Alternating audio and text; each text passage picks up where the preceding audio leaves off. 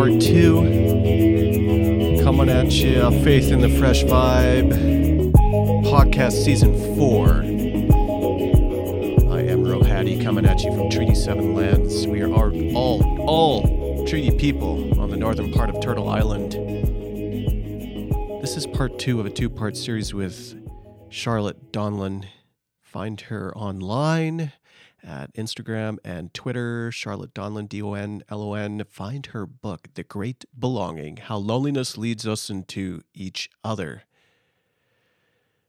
I value her voice, I value her vulnerability, and her story is one that pulls us into her experience and then reminds us of our own.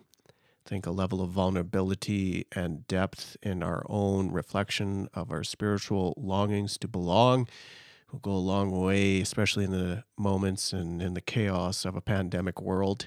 We got to dig deep into these spaces where we're hurting. Charlotte, she offers a book that's accessible. It's not meant to be a devotional, but it can be consumed in little vignettes like that. And I think that makes it open to those who want to just take on little bite-sized pieces at a time, because there are ideas and moments where you just have to pause and linger in feelings and in the emotions. So we're going to continue our conversation here after getting to know Charlotte a little bit. We want to dig deeper into her story around loneliness and what produced her book. And then after that, some imagination for expanding our understanding around vulnerability.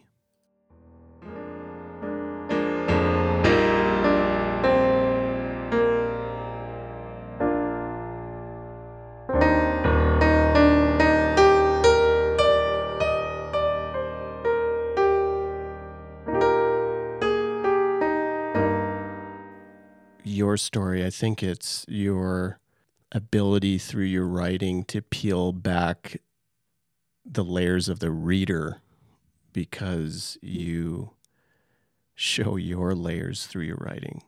Vulnerability, I think, is a way of survival for me, because in 2007, I was manic for several months before we knew what mania was. Or the people in my life, like before, things were spiraling down, but it wasn't until November of 2007 that I was admitted to an inpatient psychiatric facility and diagnosed with bipolar disorder.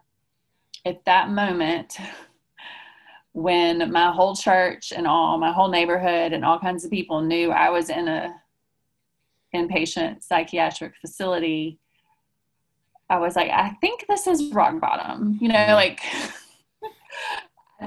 I hope this is rock bottom at least. And I was manic for several weeks, even after I was discharged. And then I hit the depression, which was very deep and very wide, and was depressed for several months. And during that time, I was like, I can either pretend this isn't happening and like try to make it pretty, if possible. I don't know how you would do that.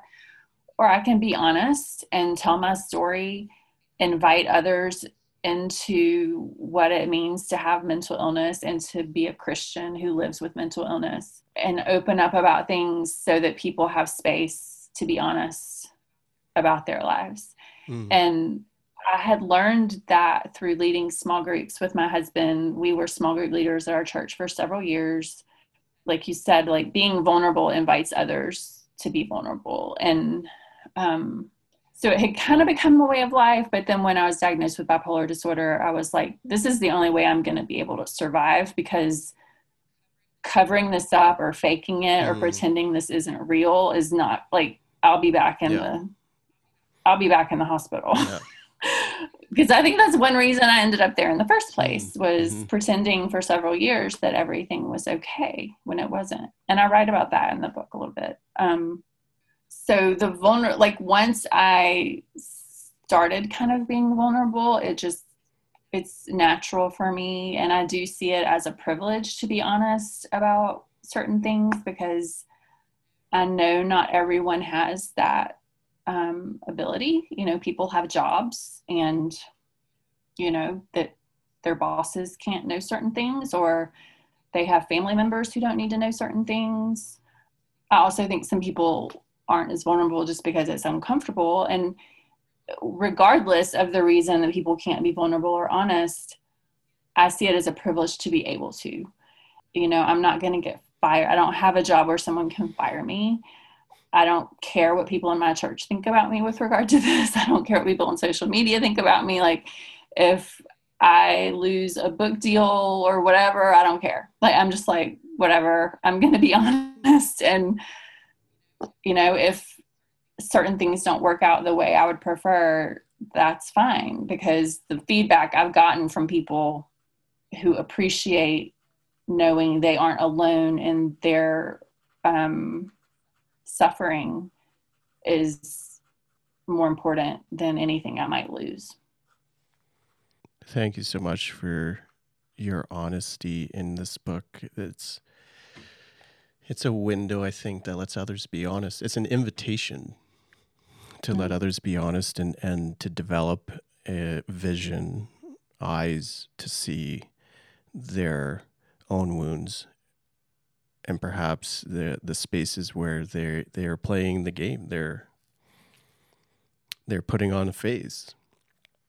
They're trying to match up with a culture that would seek less of them rather than God's picture that declares you are enough in your own skin. And I think that's where we have more freedom, right? Like, yeah, that's the word. When we can be who we are in the skin we have and be who God tells us we are, we have more freedom.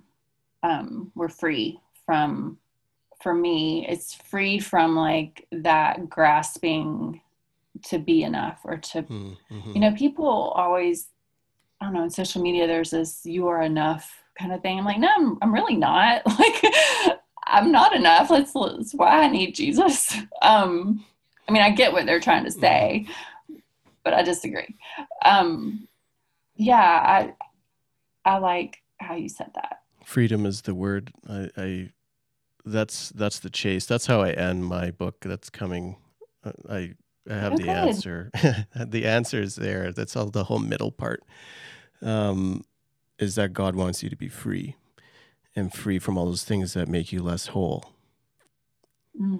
But I feel, and as you were placing both vulnerability, but also the picture of juxtaposing loneliness to belonging, there is a place where these aspects of loneliness, the stuff we don't want to talk about, actually alert us to a deeper sense of our humanity.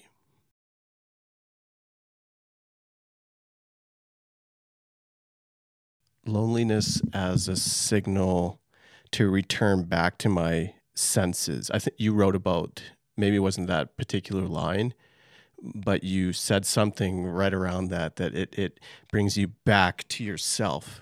It almost reminds you of your humanness. That's my story. I don't want to give words to what you wrote on that, but that struck me. And that's applicable in many different ways. Do you remember which part? I think it was midway through. Yeah.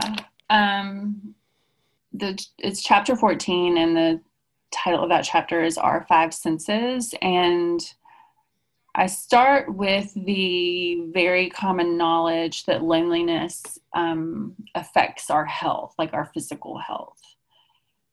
And I list all of the things that are damaged by our loneliness. And then I say, but if our bodies can register the trauma of loneliness, they can also console us during loneliness and help find its antidotes. Specifically, our senses can console. And then I go through the five senses and offer examples of how my senses help me belong. And hopefully invite others to do the same with their senses. It reminds me of something that I feel like it's James Cone, Black theologian, talking about the minority experience, is that when you are operating in a world where where you need to match someone else's gaze, being able to know how you have been oppressed and know in your body your place of oppression, it gives you an additional layer of understanding of the world and of your own self as well.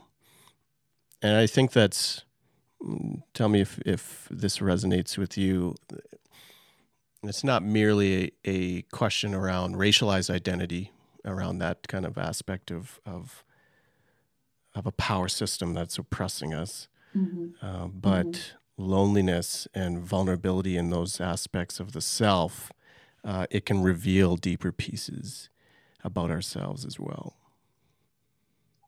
Yeah, I definitely agree with that. And it may be under the broader umbrella of suffering in general, you know, the specific ways we suffer and no suffering. Yeah.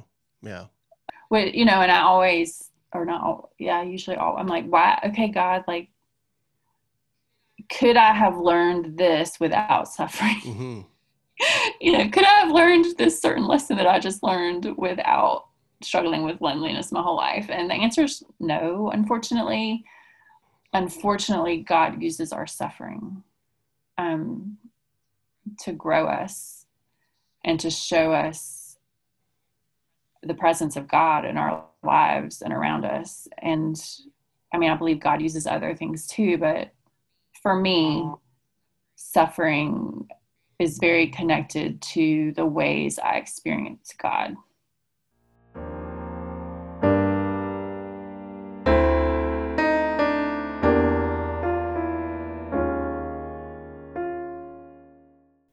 You are a spiritual director, spiritual formation director. What's the right term? I'm a certified spiritual director, but yeah, there are all kinds of different spiritual directors out there with from all kinds of religions too. I can just totally comprehend and picture how your experience as written through this book now adds this equity to your spiritual formation practice. And this is going to be the wrong question. I know it. Yeah, that's okay. Because I'm going to ask for a formula after we just talked about boxes. That's okay. How much do you like? What is your approach in your practice when it comes to loneliness? When people come through, maybe that's not a topic that they directly, walk into. It might be now. After, hey, I read your book. You're the expert on loneliness. What's kind of the process there as the person develops a renewed sense of a spiritual self? Yeah, I think I can recognize loneliness more easily now. Maybe because I've written this book, maybe because I'm more aware of my own loneliness, maybe both. Maybe God is giving me eyes to see it. I don't necessarily say to a client, oh, you sound like you're lonely. But I think I pay attention to it and I'm sensitive to it in ways that help me make space for them to experience God and to notice how God is working in their lives. Because, I mean, we were created to belong. We were created for community. I'm just using this language of loneliness and belonging to write a book, right? So I think so much of our faith is rooted in the ways we belong to ourselves, others, and God, and to the world, and to art, and to everything. So I can kind of take any topic and turn it into a conversation about loneliness and belonging. So when I meet with a client and, one in particular, and I'm not meeting one-on-one monthly with clients anymore because of some mental illness issues I had this summer. I'm going to do some short-term stuff starting in the spring, hopefully. But she wasn't sure God was present in her life. She's like, God is absent. I don't hear anything. I don't feel anything. I don't sense the presence of God in any area of my life. I'm a spiritual director. I'm listening to this, and, I'm praying while she's talking, and I'll ask a question here and there, but most of what I do is listen and pray when I meet with clients. And what I noticed was that she feels disconnected from God. She doesn't feel like that sense of belonging to God. And I didn't tell her this because it wasn't the time. And she may listen to this, she may not. But the very fact that she's meeting with a spiritual director and wanting to experience God and wanting to notice God's presence is proof that God is present. Right? So simple. But it's not my job to tell her that. It's not my job to say, oh, you're disconnected from God right now.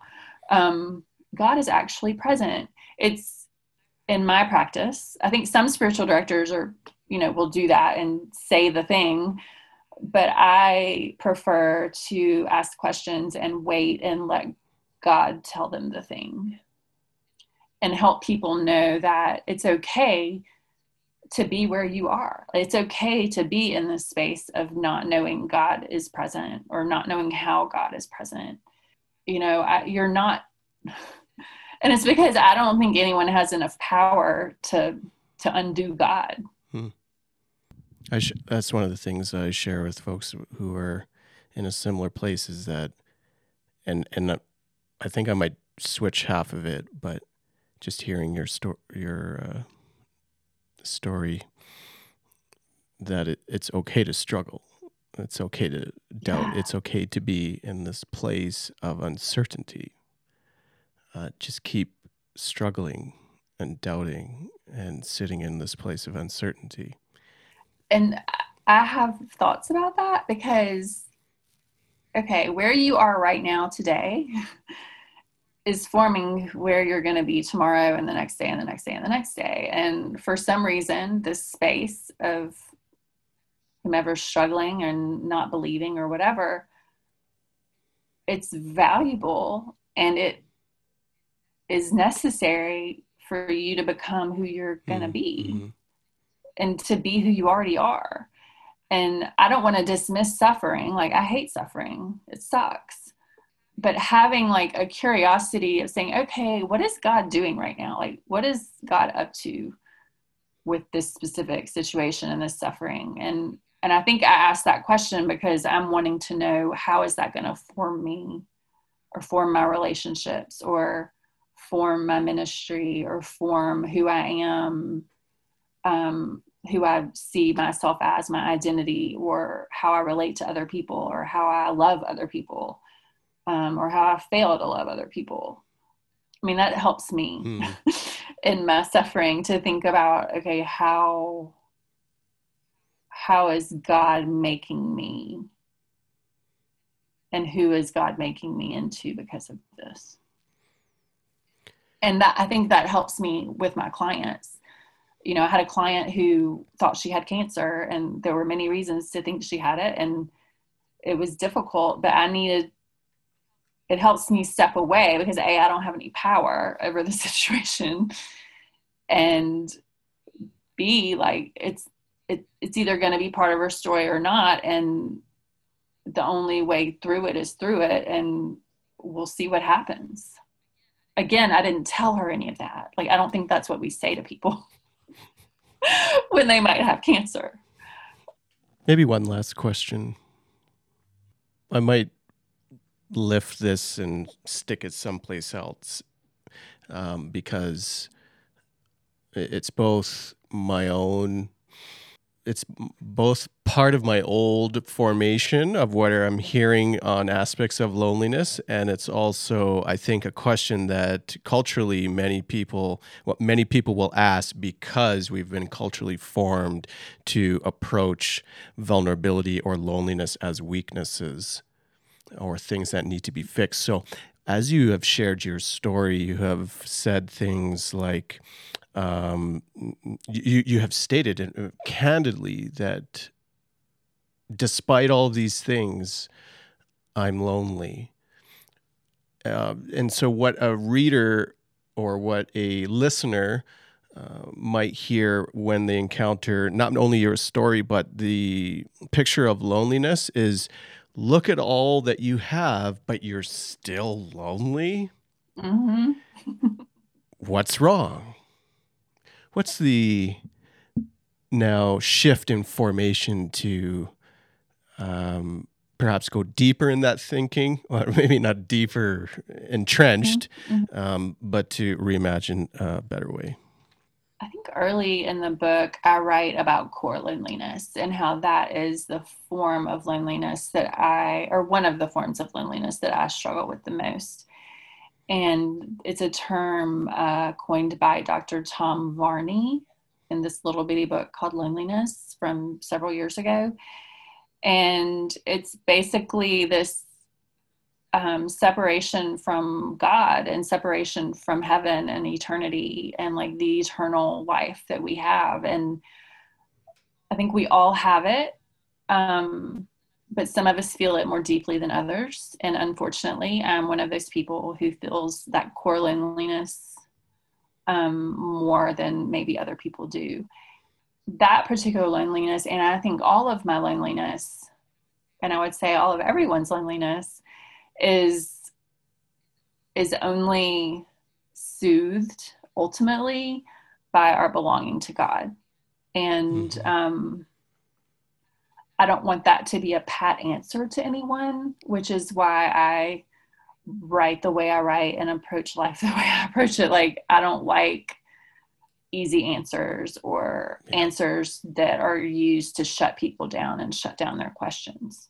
But I sincerely believe that our belongingness to God is what ultimately soothes us and what ultimately helps us navigate our loneliness in ways that are just more normal. It becomes less of a hindrance. We can still be suffering with it, but with the perspective that our belonging to God is bigger, it just kind of takes some of the pressure off. Thanks so much, Charlotte, for sharing little pieces, a little snapshot of both your journey and also this book. Did you have I don't know, is there like a poem or a vignette or something out of your book that you'd like to read? Sure. It's tempting to think of belonging and loneliness as primarily emotional experiences, but we are whole beings who inhabit this world in our physical bodies. We hold loneliness in tense necks and crossed arms. We hold belonging in confident postures and friendly smiles. We might think of the embodiment of loneliness only when considering its pathologies. Medical studies show chronic feelings of isolation can have a negative effect on one's health. Loneliness can contribute to heart disease, type 2 diabetes, arthritis, and more. Lonely people are also twice as likely to develop Alzheimer's disease. Isolation increases the production of stress hormones, harms sleep, and impairs cognitive abilities. These effects of loneliness produce chronic inflammation, which lowers immunity to the degree that lonely people can experience worse symptoms from the common cold. The chronic stress of loneliness can also age the body more quickly and cause extensive damage to one's overall well-being. But if our bodies can register the trauma of loneliness, they can also console us during loneliness and help find its antidotes. Specifically, our senses can console. Our body's ability to see, smell, hear, taste, and touch assist us as we process our emotions so our minds don't have to do all of the work. The five senses help us notice and respond to the world around us. They form a bridge between the external and the internal, providing connection points that enable us to remember who we were, recognize who we are, and dream about who we want to become. Our senses help us belong to our various selves, held together by the past present, and future.